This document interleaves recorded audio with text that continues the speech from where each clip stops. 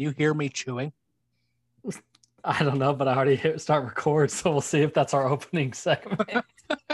If you can hear me chewing, I'm eating a Nerd's Rope because it's been a long day. And so I have channeled my 16-year-old and I am eating a Nerd's Rope. I can't remember the last time I ate one of those, but just Nerd Rope aside, what are your thoughts on the game today and what we saw? I think we're going to get into the game. My first thought, and I think it's your first thought, is everybody needs to take a big, deep breath. It's all going to be okay. This game is not indicative of who BYU is forever. This game does not somehow ruin everything that we thought was going for us. This does not mean that BYU, everything that has been said over the course of the last month is suddenly false. This means that BYU ran into a game that maybe they weren't, I don't know. We'll talk about it. Maybe they weren't drank prepared. The poison a little bit, maybe. Yeah. Maybe they were overlooking UTSA. Maybe they weren't prepared. Maybe, it could be all of those things. Like all of those things can be true. That's fine. But it doesn't take away the last 3 weeks of football. It doesn't take away the dominating performance against Navy, who I think they won today. They beat Temple, who, again, Temple's had their own COVID issues, but they beat Temple. They've beaten Tulane, right? So Navy is proving that they're more capable than what BYU fans want to give them credit for. It doesn't take away the fact that BYU did what only 6 teams could do, and that's blow out their opponents by blow out a Sunbelt opponent by like 40 plus points. Only 6 teams did that last year. BYU did that twice. So what BYU has done over the course of the season, there's 3 really, really good games and 1 bad game that still ended up in a win. I tweeted this out. I don't know if you saw it. The difference between BYU this year and BYU last year and the year before and the year before is UMass 2017, Northern Illinois 2018, Toledo 2019. Like, good teams struggle with bad opponents. Like, it happens. Virginia, everybody wants to, bring St. Bronco back to Provo every time BYU stumbles. Virginia, who ended up in a New Year's Six game last year, they nearly lost to Old Dominion at the beginning of the year. I don't know if people don't remember that, but I remember following that game. I think they ended up winning like 28-17 or something like that. Right. But it was close. Good teams have these games, and it sucks. It happens. It's frustrating. If you can win your bungled games, then you can do all right. Obviously this is kind of the gimme, right? Like, this is your freebie. If this happens again, like, obviously Houston is probably going to be the biggest test of the season. But the team that we saw, the UTSA team that we saw in the second half, stylistically was not at all what BYU prepared for, because it was a different quarterback, expecting them to lean on Sincere McCormick, which they tried to do in the first half, despite it being 14-3. Like, BYU outplayed them in every single measure. Like, if Neil Pau'u doesn't fumble the ball at the 5-yard line and we go into the locker room 21-3 and we outgained them 315 yards to 95 yards or whatever, nobody's complaining at all about that game. You're like, we're going to come out in the locker room, we're going to cruise. And maybe the second half of that game, the momentum, like, it could go very differently. But even then, looking at the game, if you look at, we've got the advanced box score pulled up on collegefootballdata.com right now. The post-game win probability for this game was still 99%. So meaning, like, if you look at games where it's like bad beats or like fluky things where it's like based on the box score, like points aside, based on this box score, you would 99% of the time, at times out of 100, this game is going to end up where the points in reality end up with BYU getting more points than UTSA. So it's like, it was weird statistically across the board. It is weird that this was a 1-point game because we were moving the ball well. People kind of said like, oh, this is one score game, but yeah, right. A 1-score game. Like, people said like, oh, it's like watching BYU like it's old BYU is back, right? Like, but it's like, it's not like we were stalling out in the red zone, right? Like, it's not like, drives were putting out. It's like we were getting the ball moving. It was just like the defense struggled in the second half when they changed things up. And a lot of that, maybe it's coaches didn't adjust, but they were still trying to bring pressure. We were getting guys, but they had they benched their starter, and the guy they put in is a 4-star who had offers from Clemson, Alabama, started his career at LSU before transferring. Like, everybody, Auburn, everybody wanted him. He's a good player. And it's like he made some plays, and it's like, how many sacks did he find his way out of? Or, when there's big plays like on their last touchdown, when Keenan Ellis thought that he was sacked and kind of gave up on coverage, and then they got out of the sack, and then the guy was standing on the end zone. That's not the coach's fault. Like, that's a player's issue. Yep. And if Keenan Ellis sticks on that guy and knocks the ball away, then it's like, oh, we won 28-14. Like, it was kind of ugly, whatever, but the game was never in doubt, right? Like, or there was another play I specifically remember. I don't know if I texted you or someone else during the game, where they showed a highlight, is like where the player got around outside and they had a big play, and it was like Micah Harper and Isaiah Kafusi were standing right next to each other. Neither of them were covering anyone, and they were like 15 yards from the sideline. It's like somebody got mixed up, and whoever's supposed to be covering the flat was not covering the flat. Like, that's a coach. Like, I mean, maybe it's a coaching issue because they didn't teach it to him enough or whatever, but like, ultimately that's a player issue. And that's Micah Harper's in his 3rd career game. Right. Like, you expect that kind of stuff. And that's right. That's what this was. Now, I want to take us back to the first quarter. Okay. You already alluded to the Neil Pau'u fumble. BYU was moving the ball. Like, they didn't even have to think in that opening drive of the game. Zach Wilson, little bubble screen to Gunnar Romney for 17 yards. Next play, Zach Wilson for 35 yards to Dax Milne on a beautiful throw that he scrambled. The pressure was coming in on the left side. He scrambles out and throws a dart, like an absolutely beautiful throw. Then he completes a pass to Neil Pau'u, who, it was another first down. It was an easy first down. I think it went for 10, 11 yards on the pass. Pau'u makes the right cut. If the defender doesn't poke the ball free, and if maybe Pau'u is a little bit more careful, but it was a good play by the defense. You give credit to the defense. If that ball isn't poked free, Pau'u's in the end zone, and we're talking, it's a 7-0 game, a minute and a half into the game. Okay. Next drive, UTSA gets the ball. Troy Warner picks it off. Thank you, ESPN2, for the A+ coverage on that, by the way. Oh, yeah, I forgot about that play. That was spectacular. It didn't happen because I didn't see it. You forgot about it because nobody knew it. Nobody saw it. We just saw Tyler Batty jump up in the air. Then the next ensuing BYU drive, people have forgotten about this, but again, BYU's moving the ball. Tyler Algier runs for 9, a pass to Isaac Rex for 19, a pass to Carter Wheat for 19, and then Algier gets stuffed, and then it's 3rd and 13 from the Texas State 40. BYU goes to their trusty 3rd and long play of the speed option, and Zach and Tyler, they're not on the same page. I don't know. Was it a bad pitch? Was it a bad catch? Whatever it was, it results in a fumble. And Algier picks it up, and it's a loss of 3, and now BYU is behind the chains. And that's the end. At that point, they've got to give up on the drive. They're far enough back. They're not even in field goal range. Jake Oldroyd's hurt anyways, and that's the end of that drive. If that pitch, I remember that play vividly, and if nobody wants to believe us, go watch it, check it out again. If that pitch is converted normal, Algier has nothing but green ahead of him. Like, he could go all the way into the end zone. They ran that play multiple times in the it worked game. Every time. It's like they thought they had it, and they did. Most of the time they did it, and that's especially with Jake Oldroyd being out, and the fact that you're the number 15 team in the country taking on a program that you frankly don't think is very good.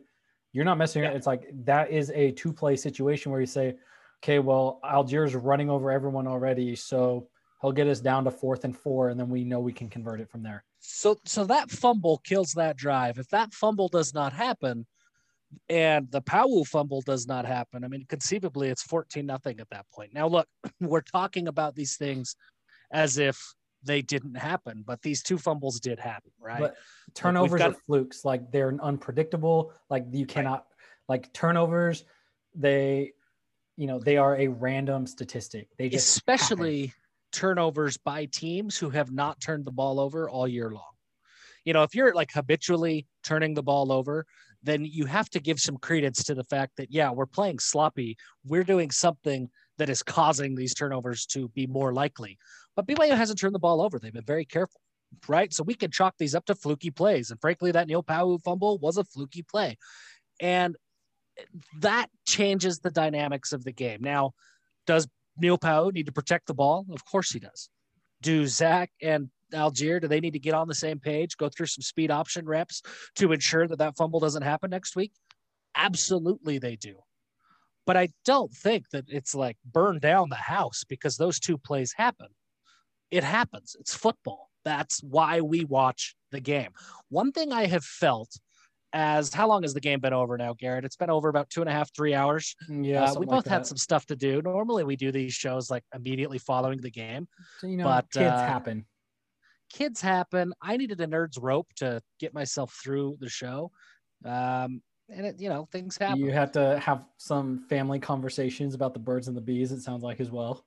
Yeah, dude, that got weird. So I walk into, if you guys have not seen this tweet, I walked into. Oh, Mike Leach just benched KJ Costello. So 2 weeks ago, he set the SEC passing record, and now he's done. That's hilarious. And also, Alabama is struggling with Ole Miss. I think Najee Harris just scored another touchdown. So I think they're up 7 now, but yeah, that game is fun. Costello's was 31 of 45 for 200 yards, 0 touchdowns, 3 interceptions. Ouch. That is the 4.4 yards per attempt. That is peak air raid right there. That is. So, yes, I did have to have some conversations. Well, more accurately, I had to avoid some conversations. I walked into my bathroom just to grab something very innocently. And my wife and my daughter are in there. She's 6.5. And I hear, and if the egg is fertilized by the sperm, then it makes a baby. And if it's not, then I shed it. And obviously my ears are going to peak up at that point of like, what did I just walk into? And then I hear my daughter ask the next question. So where does the sperm come from? And I know that question, I can sense that the attention is turning towards Dad, who just walked into the bathroom, because where does the sperm come from? Well, let's turn and ask Dad. So I bailed. I had to get out of there as fast as I could. I don't know how the conversation ended. I don't know. I mean, I would have made something up about storks or whatever. I would have just completely avoided it. So maybe that's what my wife did.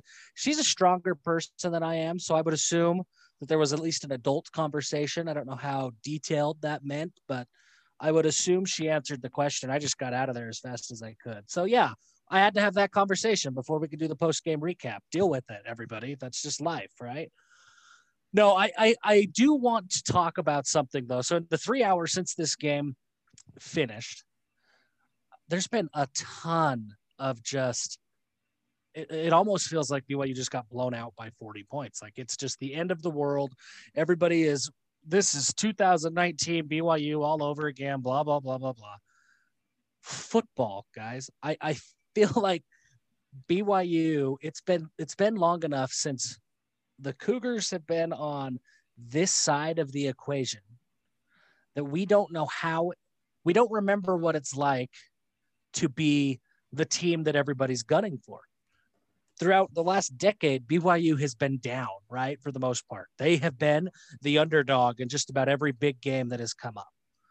And it's always been BYU who is looking at the end of the game and saying, man, if this play just goes our way, or if this doesn't happen, then we win that game. We pull off that big upset. Well, UTSA is having that conversation right now. BYU was the favorite. We got UTSA's best shot. And you have to give credit to UTSA. This is what makes football great. This is what made the win against USC last year so special, is that was a game that we were not supposed to be involved with. BYU was supposed to get beaten.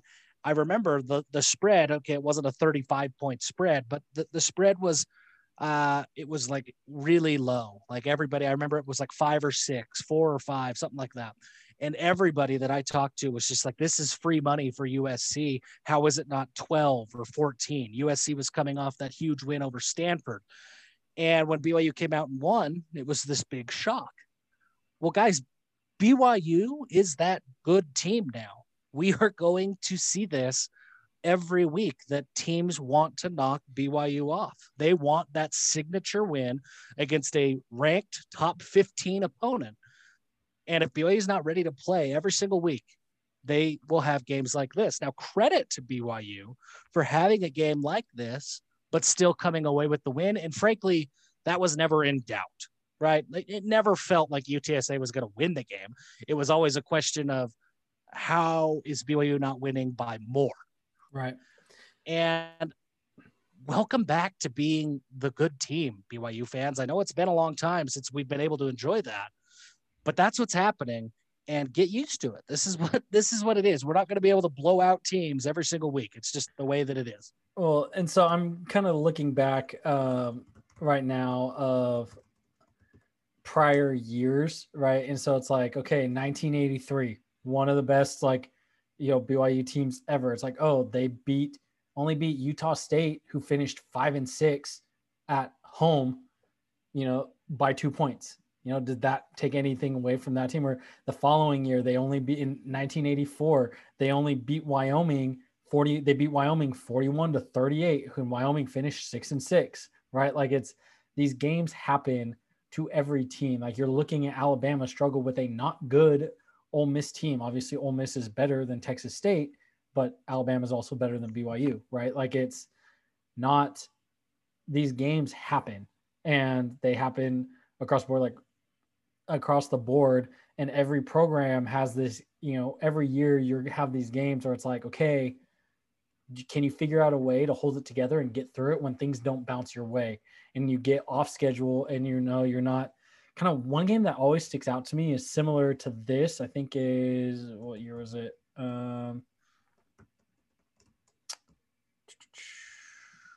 Was it this game? I remember 2009 BYU struggled against New Mexico.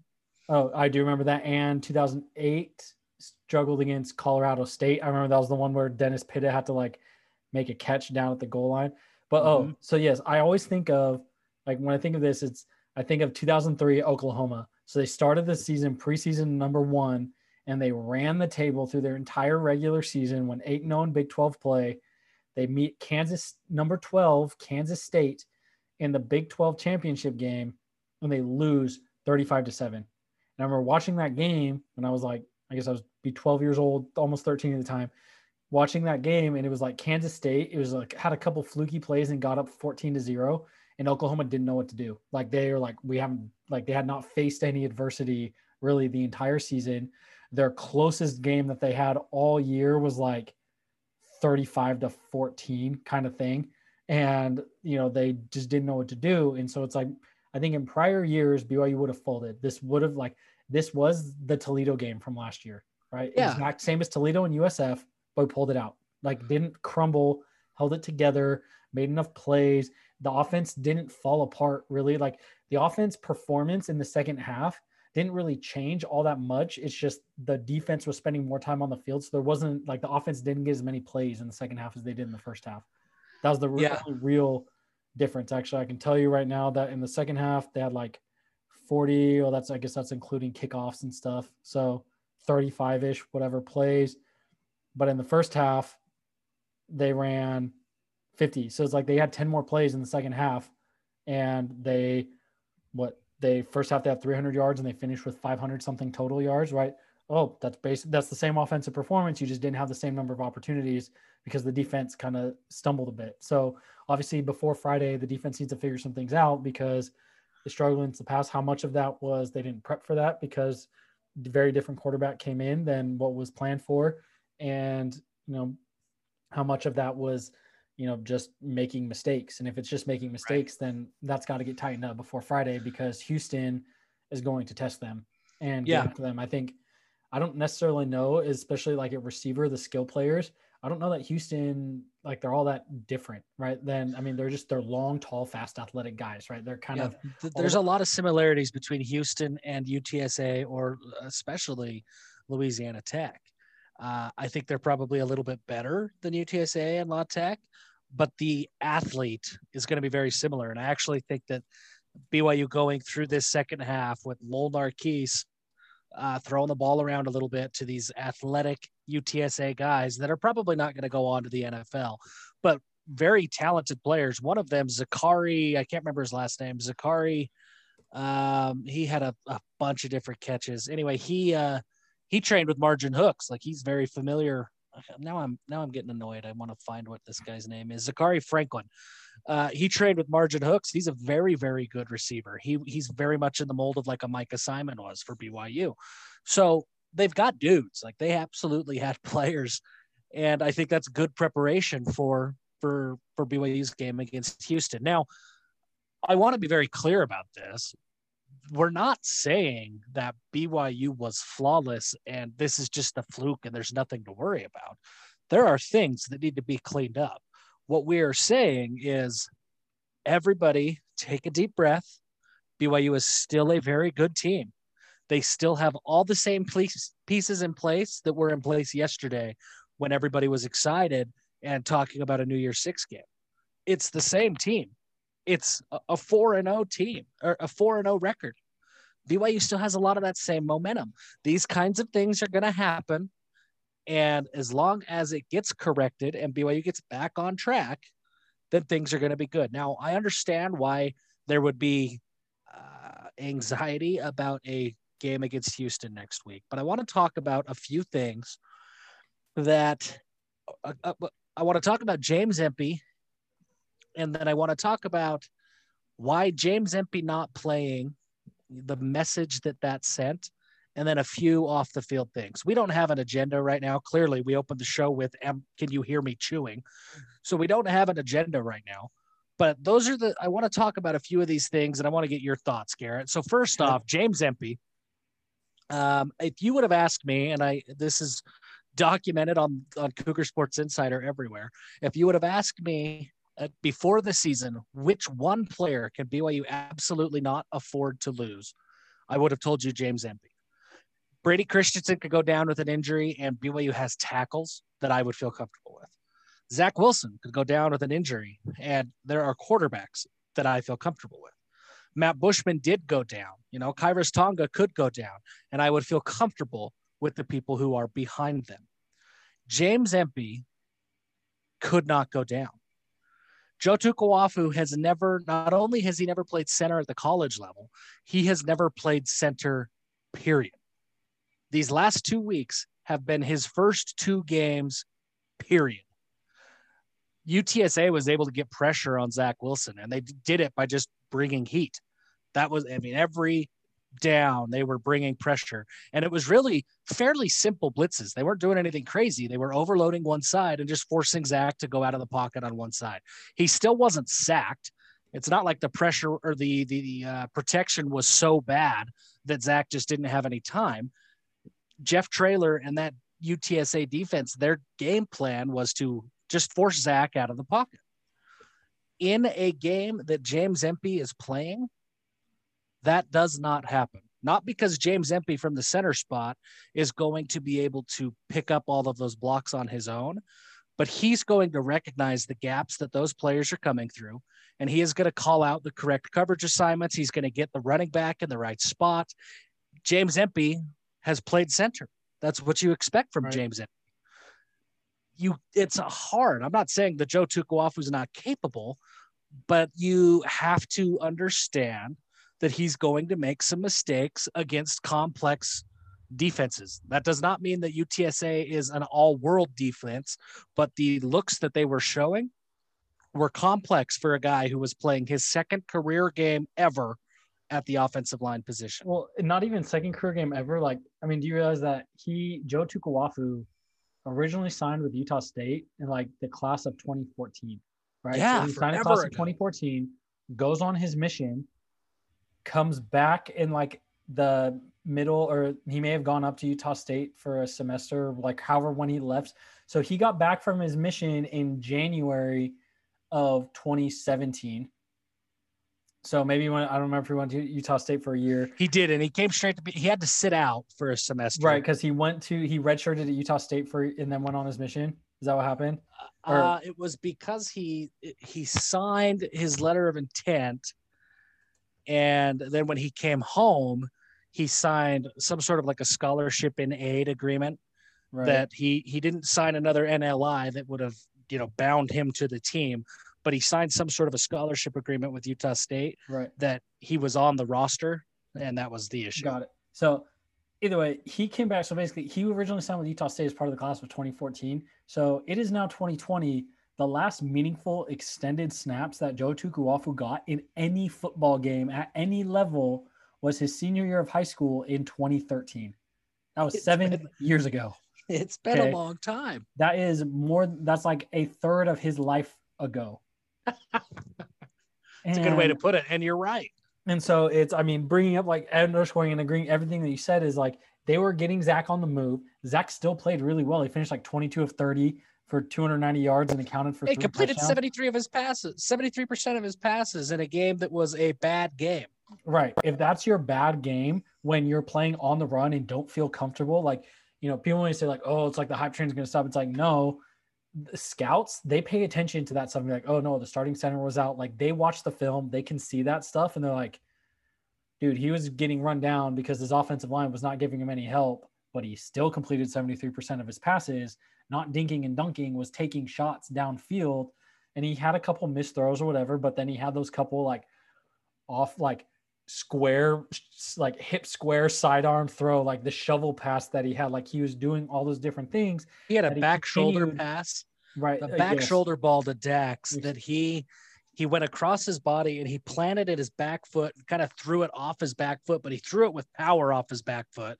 It wasn't like a bad throw, and it was absolutely perfect. It was one of the most incredible passes I've ever seen him throw, and it really hasn't been talked about anywhere. It was spectacular. Right. So like if that is his bad game, then that's nothing. And you got a pretty damn good quarterback. Right. We do have a very damn good quarterback. So okay, so James Empey's absence is a big deal. Now, here is what I do want to talk about, and here's what concerns me about James Empey not playing. He was dressed and available to play. He went through warm-ups, and he was held out of an abundance of caution, which was a move that I agreed with. But I'm not a coach. I'm not a player, right? Like, I don't have to worry about this kind of stuff. But to me, I said, yeah, BYU will beat UTSA with or without James Empey. So smart move to hold him out. Right. But he's dressed. He's ready. He could have played. What kind of message does that send to the team that you've got a guy who he's not 100%, but maybe, I don't know, what's the barrier to play? Is it 75%? Is it 90%? I don't know what the number is, right? But he is able to be in the lineup and to play. And we say, we're going to hold him out for one more week. If Joe goes down, then we can bring James in. What kind of message, if you're the rest of the team, does that send? Probably one that, hey, UTSA is not very good. That can't happen, right? Like BYU's not a good enough team. I was thinking about that completely different. I thought you were going somewhere else with that. Of we trust our guys and we're not gonna, like we're gonna let them play because we believe in like next man up, whatever. Which I guess it kind of sends both, right? Depending on who the player is, and obviously those guys know how hurt everyone else is. Sure. Like if he's really banged up, then it's fine. If it's like he's got like, if this was literally anywhere else but UTSA, then you're going to play banged up, then that sends a different message. And I think it does. And to me, okay, that's a little bit concerning that the coaching staff, if you're going to hold him out. Like, don't let him go. Right, don't let him suit up. Don't let him suit up. He's hurt. And so that, to me, could send a message of, hey, maybe we are overlooking UTSA, looking forward to Houston. Now, another factor here, and these are excuses. These are not things that I am saying, well, this is why BYU played bad. It's nothing to worry about. These are things that cause me a little bit of concern just about the attitude of the team going forward, but not necessarily for next week. But the team was all sitting in the hotel. If you guys don't know this, even on home games, the night before a game, the team goes to a hotel. I think most people know that. The team is sitting in their hotel last night. Everybody is quarantined. So this year, of COVID, everything's a little bit different. You don't get to go to your hotel and then go hang out and have dinner with everybody and, screw around for a little while. Then it's just get into your beds and, lights out by a certain time. Like, no, these players are stuck in their hotel room with their, one or two roommates or however many are in there. And that's it. That's what they do. So they're sitting in their hotels last night. What do you think they're watching? They're watching Houston at Tulane, because that's what we would all have said we want them to do, is to start learning who Houston is. They shouldn't have been doing that, but that's what they were probably doing. Oh, 100%. You're not going to sit there and watch the same film you've watched 85 times. So yes. And so this is the situation, is you've got a team who already is potentially looking ahead. You've got a coaching staff that is holding out James Empey, but quite curious decision to say the least. And you've got a team that just watched their next opponent in their hotel rooms yesterday. All of those things add up to, yeah, we might have overlooked UTSA. That might have been a problem. I don't think BYU is going to overlook Houston. I think they have been looking forward to the Houston game since the Navy game was over. So I don't think that we have to worry about that. I think they've had that one circled as, well, even before Boise and San Diego State got added to the schedule, like that was that was their game. Make your mark. Yeah, exactly. So I'm not worried about BYU overlooking them, but I do think that there's a cause for concern of, hey, did they overlook this team? Now, the other thing I want to talk about, kind of an off the field thing, that again, not excusing the lackluster performance, but maybe explaining why it happened. This team was as upset as anybody else about the fact that families and fans were not allowed into the stadium. Players were vocal about it. Some were very vocal on Twitter that they were upset. So it's probably tough to go out in front of an empty stadium for the fourth week in a row to play against a team who you've been hearing that you're a huge favorite. You're five touchdowns better than this team. You have to find a way to get up, get motivated, get hyped to go and play in front of nobody against a team who you should be able to walk all over.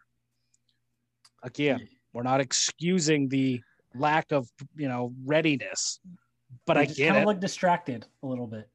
Like, Garrett, when you woke up this morning, were you jonesed to just watch this game against UTSA?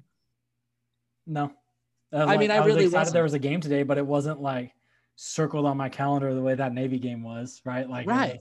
It was the game's at 12:30. Okay, like I'm gonna go take care of this stuff, run some errands, and then go get this, or I'm gonna go get donuts and then come back. I don't know if do you follow my daughter on Instagram?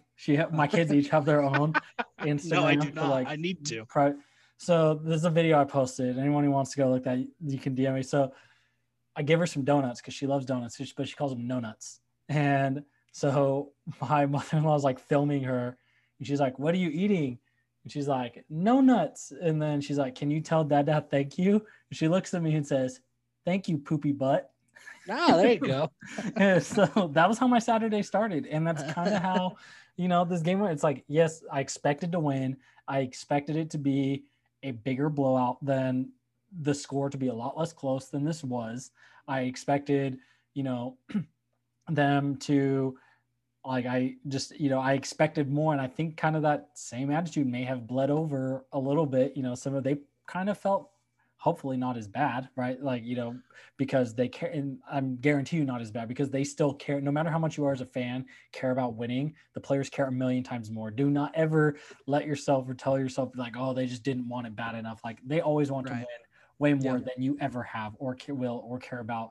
And they're going to come away from this game extremely frustrated and know that they laid an egg and that they need to do better and tighten things up. Yep, 100%. I mean, that's really what it is. So long story short, I mean, these are my thoughts, is that they could have played better. They should have played better. They should have won by a lot. A 35-point spread is a big spread. Like, it's a very big spread. BYU didn't win by 35 points last week, did they? Against Louisiana Tech. I think they won 45-14, so 31. So 35 was a big spread to begin with. I was all in. I mean, I was wrong. I thought BYU would be, I think I said 62-10. I thought that BYU would be motivated. 56-7, I think. Yeah. I mean, I honestly thought that BYU would have found a way to put a chip on their shoulder and come out pissed off today, because they have been listening all week to how, yeah, they're ranked number 15, but every time anybody has said that, there's been a follow-up very quick of, but they haven't played anybody, but we don't really know what they are. So I kind of thought BYU would be pissed off, and that was what I was expecting. So I was wrong, but BYU still won. At the end of the day, they're still 4-0. The momentum is still there. Zach Wilson still played great. There's some holes. There's some things that need to be cleaned up. And at the end of it all, I'm glad it happened against UTSA at home and not against Houston on the road next week. Yep. I'm excited for the game next week. There will be fans at the stadium in Houston. BYU has not played in front of fans yet. Now, these are going to be fans who are cheering against BYU, but there is something that they can feed off of. And I think this team, 4 games in front of no fans, I don't think – I mean, these guys have never done that before. At any point in their career, they have never done that. Even in Little League, there are fans cheering for you. Right. At least you can hear your mom. Yeah. In the stands. So it's weird. I mean, it's a weird environment. And I think that over time, that kind of started to wear on these players. And I think that played a role. So it's a good thing. There's going to be plenty of things for the coaches to look at, review on film.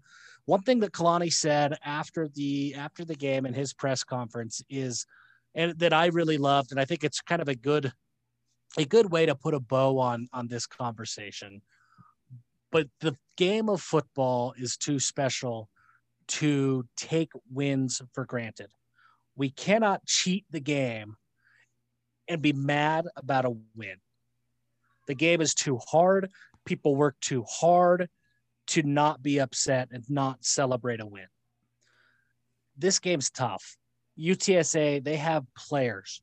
They not maybe not NFL players, but they have athletes and they have guys who work their butts off every day for the opportunity to beat a ranked team in BYU. This was the biggest game on their schedule, and they've worked hard to play well. We cannot take that for granted, right? That BYU was still able to win that game. This game is just too difficult and too challenging to cheat the game like that. So I really appreciated Kalani's comments. And I think that's kind of how I feel, is that, hey, look, this game, it didn't go how we all thought it would. There's a lot of things that need to be cleaned up. I understand why anybody would be frustrated watching that game in real time, but everybody take a deep breath, enjoy some Sunday, Sunday NFL football, enjoy Monday. I'm a banker. Being a banker is not a luxurious life, but every Columbus Day, y'all go to work and I don't. And I love being a banker one day a year. Fine. What are you going to do to celebrate? Well, normally I do something because my kids go to school, but they're doing school at home. So I'll probably just help out with that, and it will be a little bit more lackluster than normal, but I won't be working. So that's kind of nice. I'm sure your wife will appreciate the break and have you helping with school. Yeah, I think so. Ole Miss just tried an onside kick in a tie ball game, and they did not get it. Ooh, the Fighting Lane Kiffins are not getting 42-42. Surprise onside kick. They had a chance to get it, and let's see what happened here. It's actually a pretty decent kick. Kicker had it in his arms. One of those onside kicks that the kicker recovers it himself. It was in his arms, and he couldn't come down with it. Yeah. Also, before we cut this show short, did you see who was playing quarterback at Virginia? I don't know who it was. Number 36 threw an interception to number 29, of course who ran it back for a touchdown. Yeah, of course number 36 threw an interception. He's number 36. I don't know. Whatever. The Bronco things are wrong. Okay, there are systematic issues there. I know, mean, bro, was right? Broncos thing running into the wind. That's a little too far into the wind. You got spun around a little bit if you got. Yeah, you ran number right 36. into a hurricane, is what you've done, and now you're just getting tossed and turned everywhere. I don't know who number 36 is. I had somebody in my mentions on Twitter that was like, well, that's the backup quarterback. No. You're missing the point. The point is, why is the backup quarterback number 36? Unless the backup quarterback is also the starting linebacker, this doesn't make any sense. I don't know. Oh, so he's been on the roster since 2017. He is listed at 6', 240.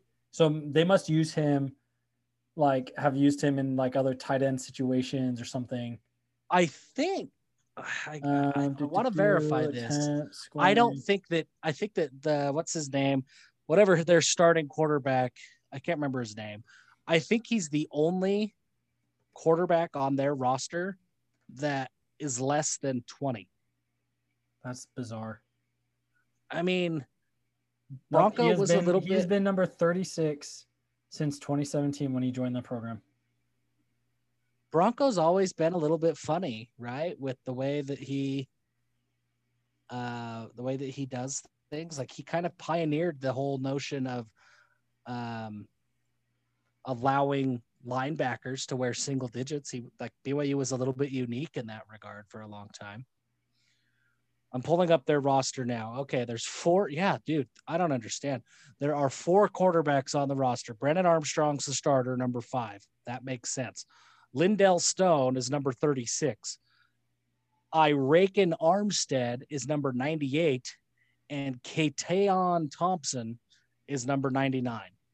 So they have a redshirt freshman who does not dress. Jared Raymond does not have a number.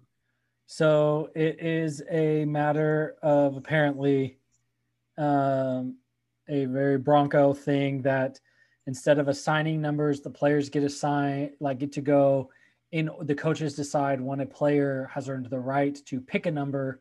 Yeah. And that's got to be it. But then they keep it.